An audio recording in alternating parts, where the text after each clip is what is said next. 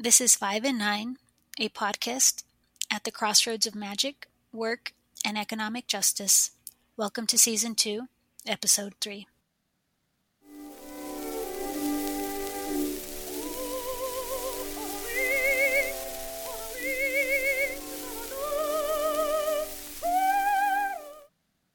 I had to put together a questionnaire on people's health, but it wasn't just sort of what kind of medicines are you taking, but I really want to understand each danzante's physical, psychological, and emotional health. And so that means sort of taking a mirror to in what type of relationships are we in? How are they doing? If we're caregivers of children or others, how's that going? How's our work? Are we happy? Are we struggling financially? Are we trying to fill any type of need in our lives? What type of crises or struggles or breakdowns have we had in the past year that might be telling us about something that we need to let go or that we really need to pay attention to in our lives? Hi, everyone. This is Ana Anchalmina, producer at 5 and 9.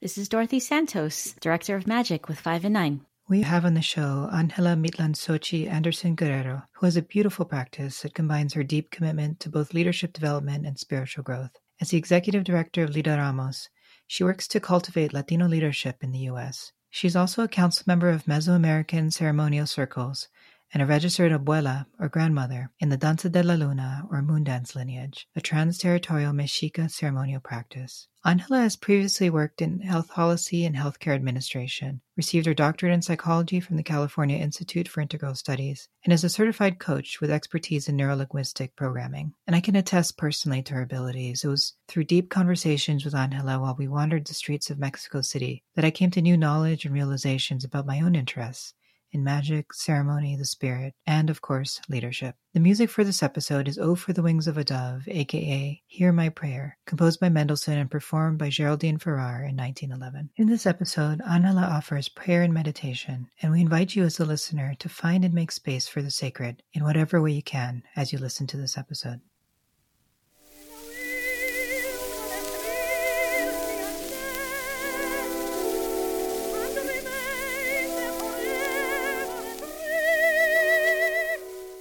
Welcome, Angela, to 5 and 9. We're so thrilled to have you here. Thank you.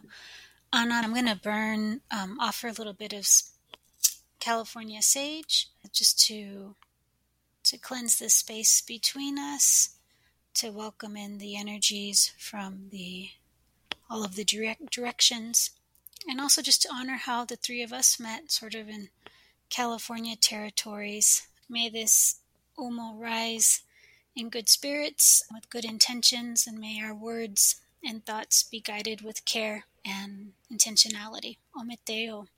Thank you for opening with such a grounding intention. You live so many lives: policy, healthcare, PhD in psychology, artist, and now an executive director. Can you talk about how you thought about these transitions in your work and how you've navigated the movement from and within and to so many different fields? I think all of these transitions and movement have always sort of been guided by prayer. In my doctoral work and through my work with Danza la Luna, there is a grandmother named Abuela Ana Tiahuicoat, and her moon dance is dedicated to the seed. And she introduced me to this seed that I didn't know that these type of seeds existed, but they're seeds that do not come to fruition until sort of the environment's ready for them. And I really feel that has been my prayer that started over 20 years ago after I finished undergrad and I went to Bolivia and I came back to Chicago to do my graduate work. And I was introduced to the work of Rodolfo Anaya and his beautiful book, Bless Me Ultima.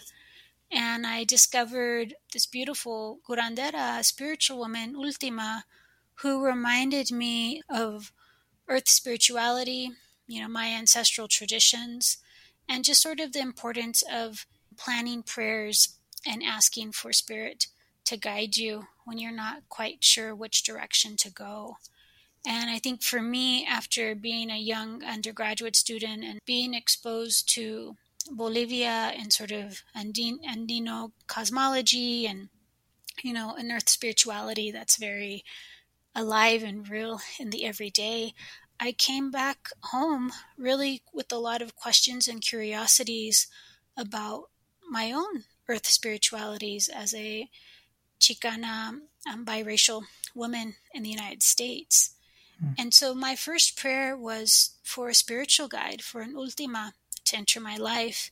And I really believe that was the spark that has sort of set off this sometimes wave, sometimes river, this long walk of really getting to know myself, valuing who I am, and really trusting that I will be okay with whatever choice I make. Can you talk a little bit about how you think about prayer? I think there's a lot of connotations with prayer, especially if people have grown up amongst different faiths. And I'm curious what that word means for you and what that actually looked like in the way that you practice the prayer, especially 20 years ago and even today. That's a good question. I think it's something I'm trying to integrate into how I think about my work now in leadership.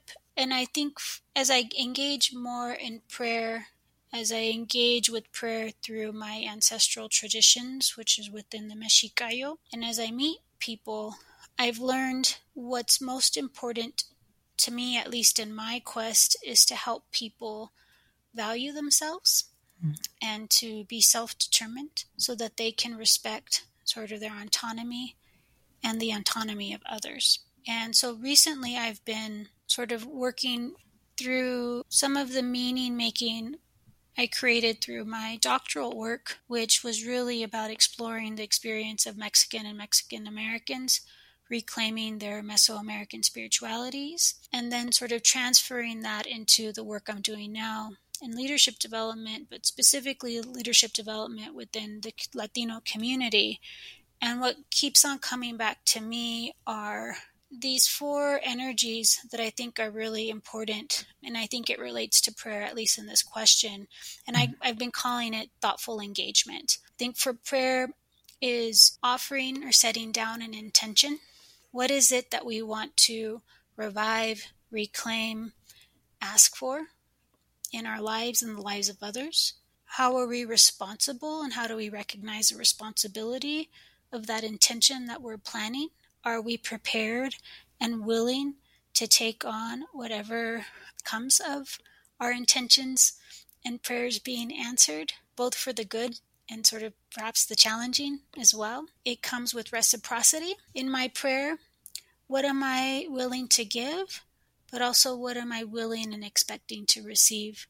So it's an active energy that encourages sort of exchange in a thoughtful and caring way. And then lastly is care, which I kind of see is very fundamental to being very gentle with ourselves and forgiving whatever our prayers are, because it's a process of inquiry, it's a process of trying to understand, and more than anything else, to really value who we are and where we are in whatever moment we are sort of situated in at the moment. So care is that corazón, it's that heart that keeps us grounded, and it doesn't take us down. It keeps us where we need to be so that we can be level with other people, so that we can rise in our care and respect for one another. And I love this progression that you're talking about, from intention to responsibility, reciprocity, and care.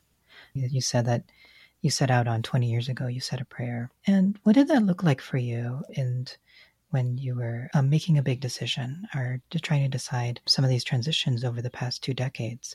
Well, as I'm sort of smelling the salvia from opening space with both of you, I think the vision that's coming to me is this prayer I laid in a very vulnerable part of my life.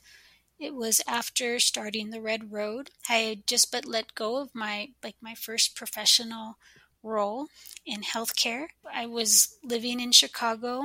I was technically unemployed, although I did have a job offer for the new year. It was December, and because I was kind of in this low spot trying to understand what happened, because getting let go from a job is, for someone who's been successful all their life, it's really a punch to the ego and to our Right. sense of knowing. Right. That December, I stayed home in Chicago. I didn't go home to California where my family was. So just sort of, I was just in this solitude and lonely space, confused, sad. And on December 23rd, I woke up in the middle of the night because the building I was living in was on fire. Oh, wow. And so through, very, very beautiful events, through the neighbors waking us up, us getting out of the building on time, no one being harmed physically, but waking up the next day and realizing that all of your belongings are lost. Economically, I was at my lowest point because I was not working and I hadn't begun my new job, and I didn't have a home anymore, and I was very far away from sort of my home base, which is my family in California. And I remember the things that I was able to recover from the fire were my sacred elements. It was my copalera, my poposhkoma that I used to burn copal.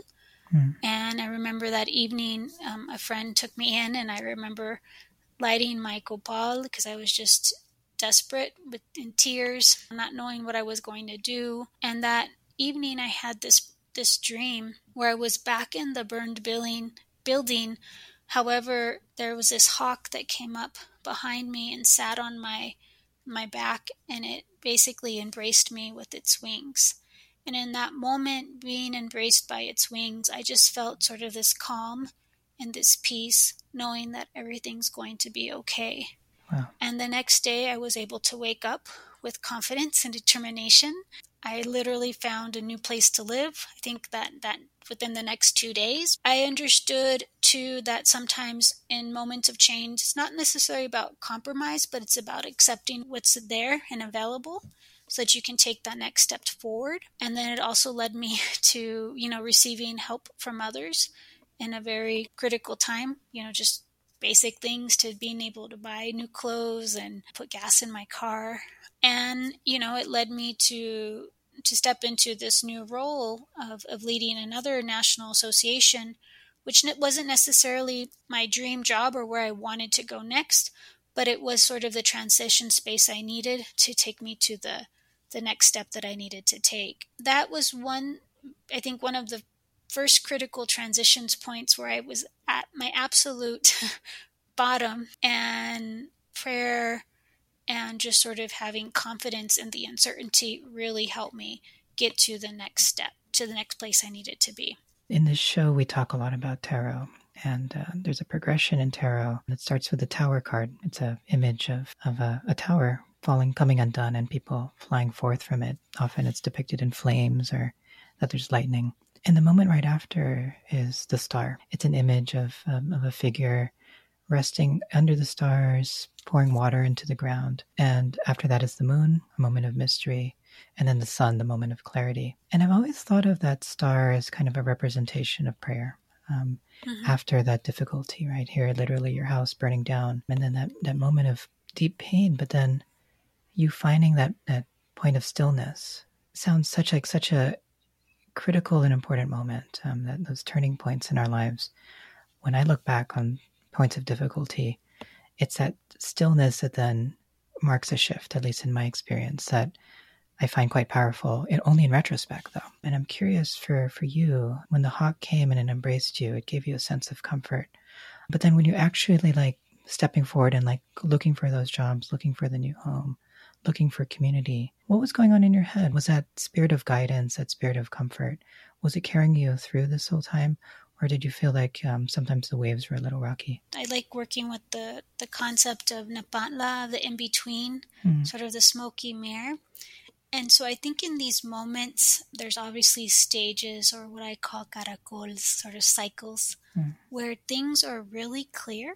There's a lot of clarity, and I think this sense of determination and how I see things and how things are moving about me that lead me to where I want to be and how I want to be. And then there's these other moments where I think they are shadowed by doubt and uncertainty because what's there for me hasn't presented itself yet.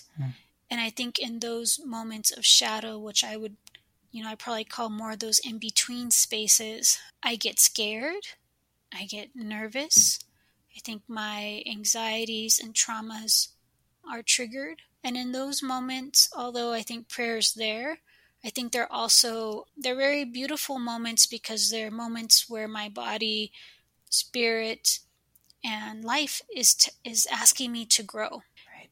I'm asking to heal. And ultimately, I think those lessons in those moments are what further strengthen my clarity in the clarity moments of the cycle, to very clear, like, okay, this opportunity came, go with it. Kind of, when you go to the carnival and you walk into the carnival game, that's all the mirrors, and it's kind of like you're going through this maze of mirrors, and there's dark spots and then really like bright spots. I really feel like that's what I'm seeing when I think about my life going through these different transitions. And you're always looking at yourself, right? Right. But how you look at yourself is always changing as well. And so I think for me, coming out of that first transition that I spoke to earlier, I think Spirit was telling me, Angela, you are a spiritual leader and this is your path. However, Angela in the real world wasn't ready and mature enough to take that on. And so I kind of went into the nonprofit world where I was comfortable, but yet there was still the uneasiness. And so as I grew in my spiritual practice, I was given new opportunities, and I was also challenged by different circumstances. And so when I realized I couldn't do the nonprofit thing anymore, and I chose to take a leap and go to California to pursue my doctoral studies, that was a very clear and confident decision because I was tired of just sort of getting by. And for me, from the background that I come from, I don't have a trust fund. I don't have family members or friends who are going to pay my way.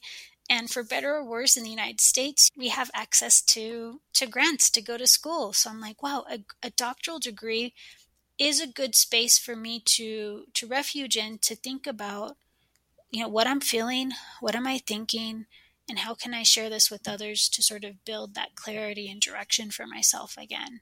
It's definitely an emotional roller coaster, but one that I like to remember that has a lot of joy and a lot of care and a lot of like loving affirmation from the people around me.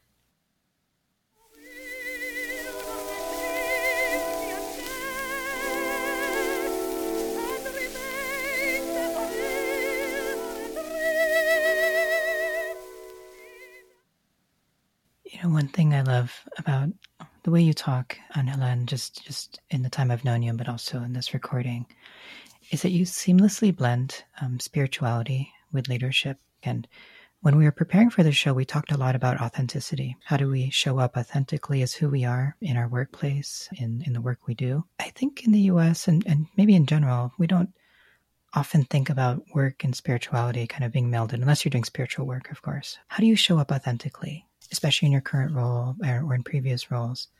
And what does that look like for you? And what can that look like for people who might be thinking about bringing their authentic spirituality into the work they do day to day? Thank you for that question. I think ultimately it's step by step and really trusting and experimenting how my authentic self sits in the spaces that I'm sort of coming back into, because I think my doctoral work took me away from some of these secular spaces that I was involved in prior, like in the nonprofit world or national associations, things of that nature. A lot has changed as well, I will admit. I feel that there's more openness to spirituality just because our times are calling for it.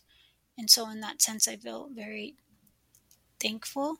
My authenticity shows up in sort of how, first and foremost, how I present myself. And so if you look at my resume, if I'm being introduced to a group of people, I always say I present myself as Angela Mictlanxochitl because that's who I am. And Angela is my birth name that was given to me by my parents, and Mictlanxochitl is my Mexica name that was given to me in ceremony and is based on the Mesoamerican sort of astrology, I guess, for a lack of a better way to describe it.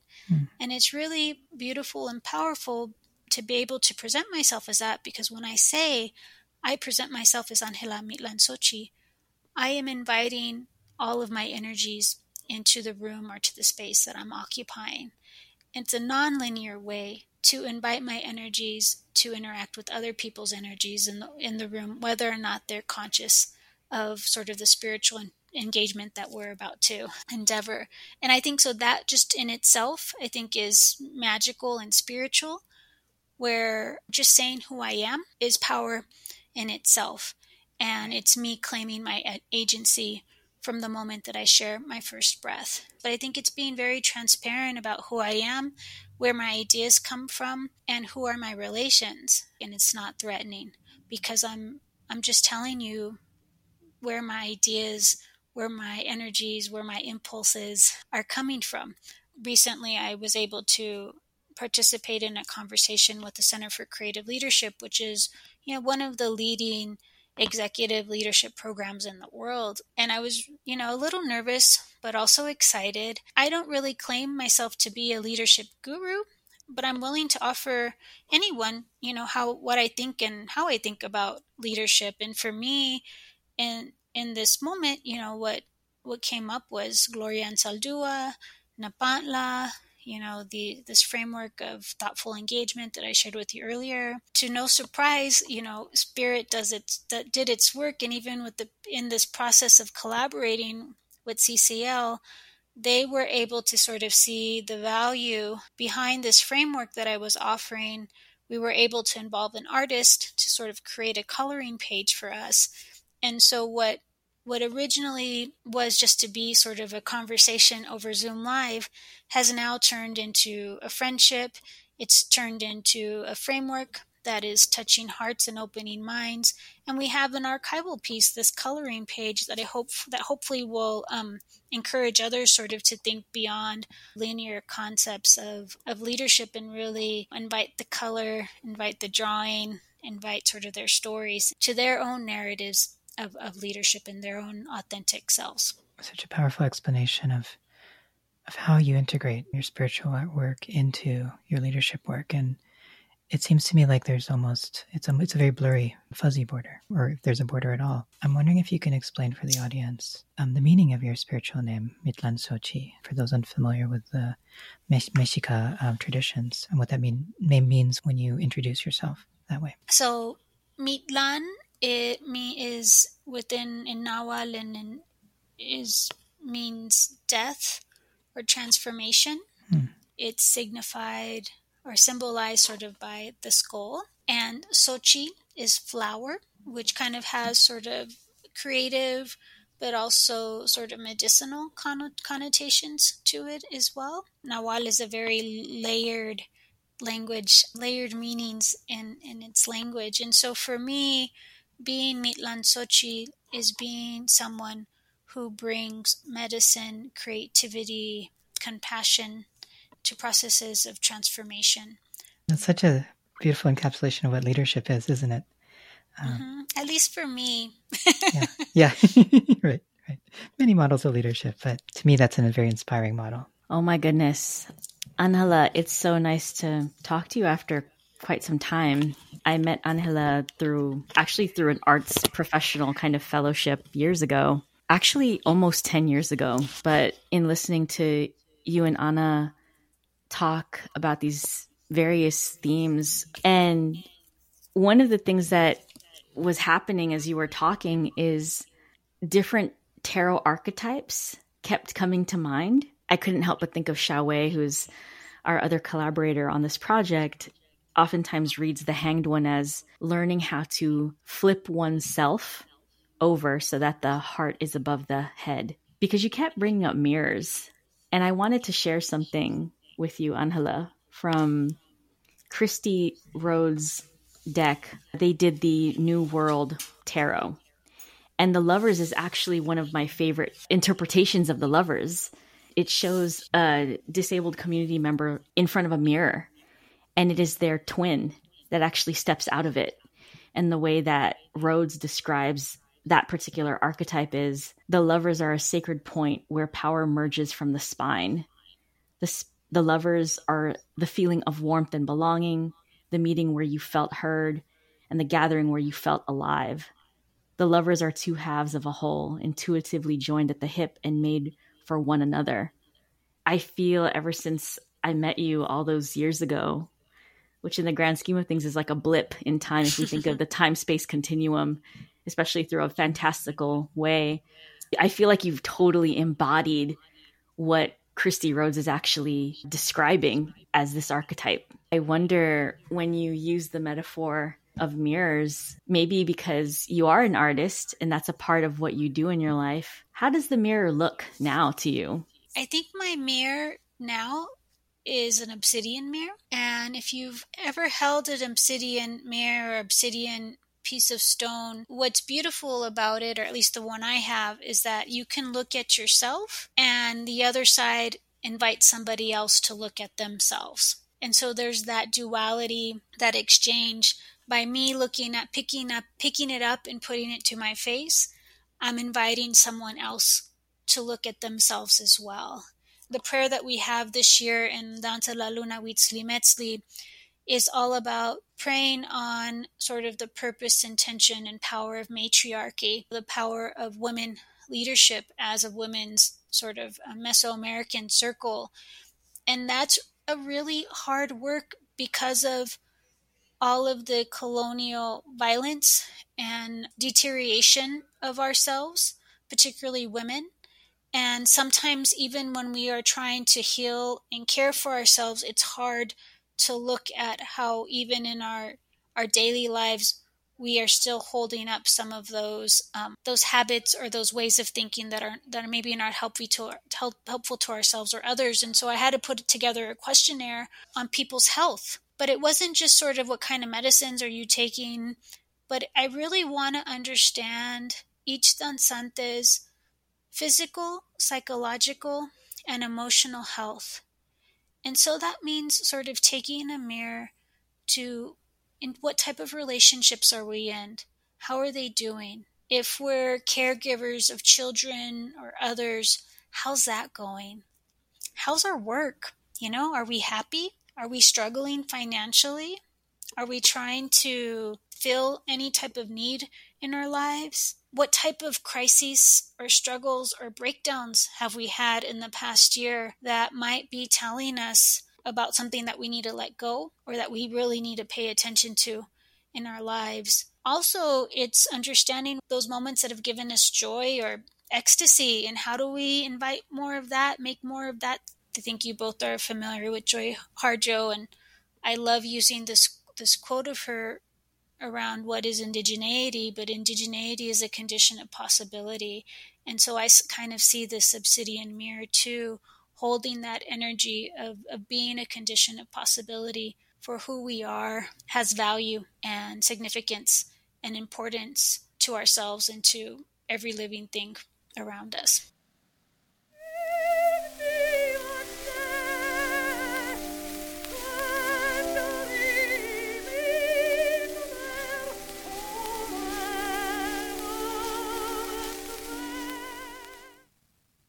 To close this episode, we've invited Angela Mictlanxochitl to provide an offering to the audience. She's composed this prayer for 5 and 9 in collaboration with sound artist Enrique Arriaga Celis. The prayer audio can be downloaded separately for your own use and meditation at thisis5and9.com.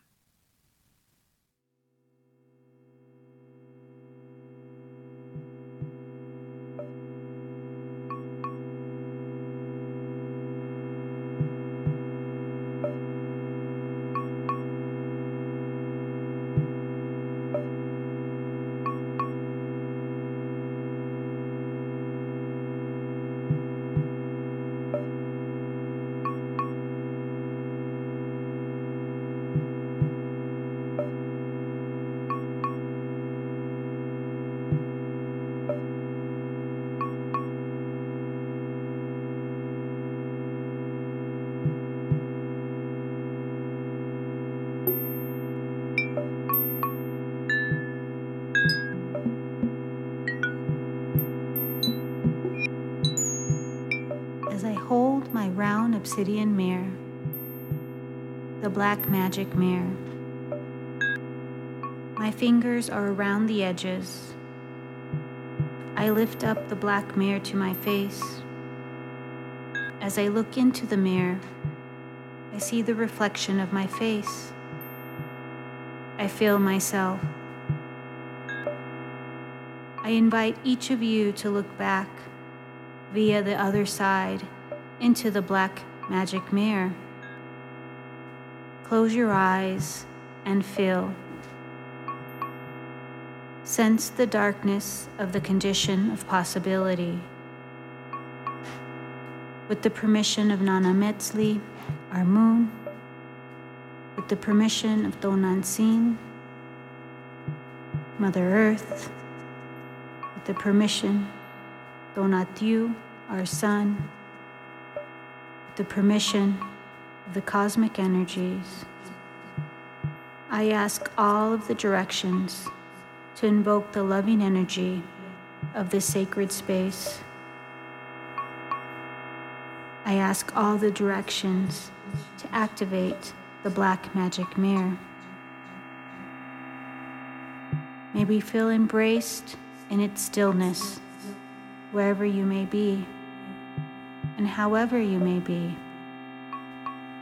May you honor your thoughts. May you honor your insecurities. May you honor the genius of all the movements in your life. In the beauty and the tragedy of our relations, I ask that you are shown the depth of your love. I ask the reflective black light to shine on each of you. As you feel it tingle, ask yourself, who am I and who do I want to be? Listen. Listen. Listen to yourself. Claim your sacredness. Embrace your medicine to heal. And trust in your unique value and gifts. Now listen and repeat. My path is open. I am guided by my ancestors. The magic of the elements and the sacredness of life wants me to survive. My reflection is my life force. I dance with the weaving of life so I may come into union with the person I am. Listen.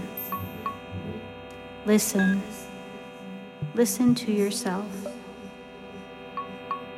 As we close, Black Magic Mirror, please shower the you in me and the me in you with love and kindness. In the light of the Black Magic Mirror, I am you and you are me. We are never alone. With heart over our heads, walk with confidence in the black light. Ometeo.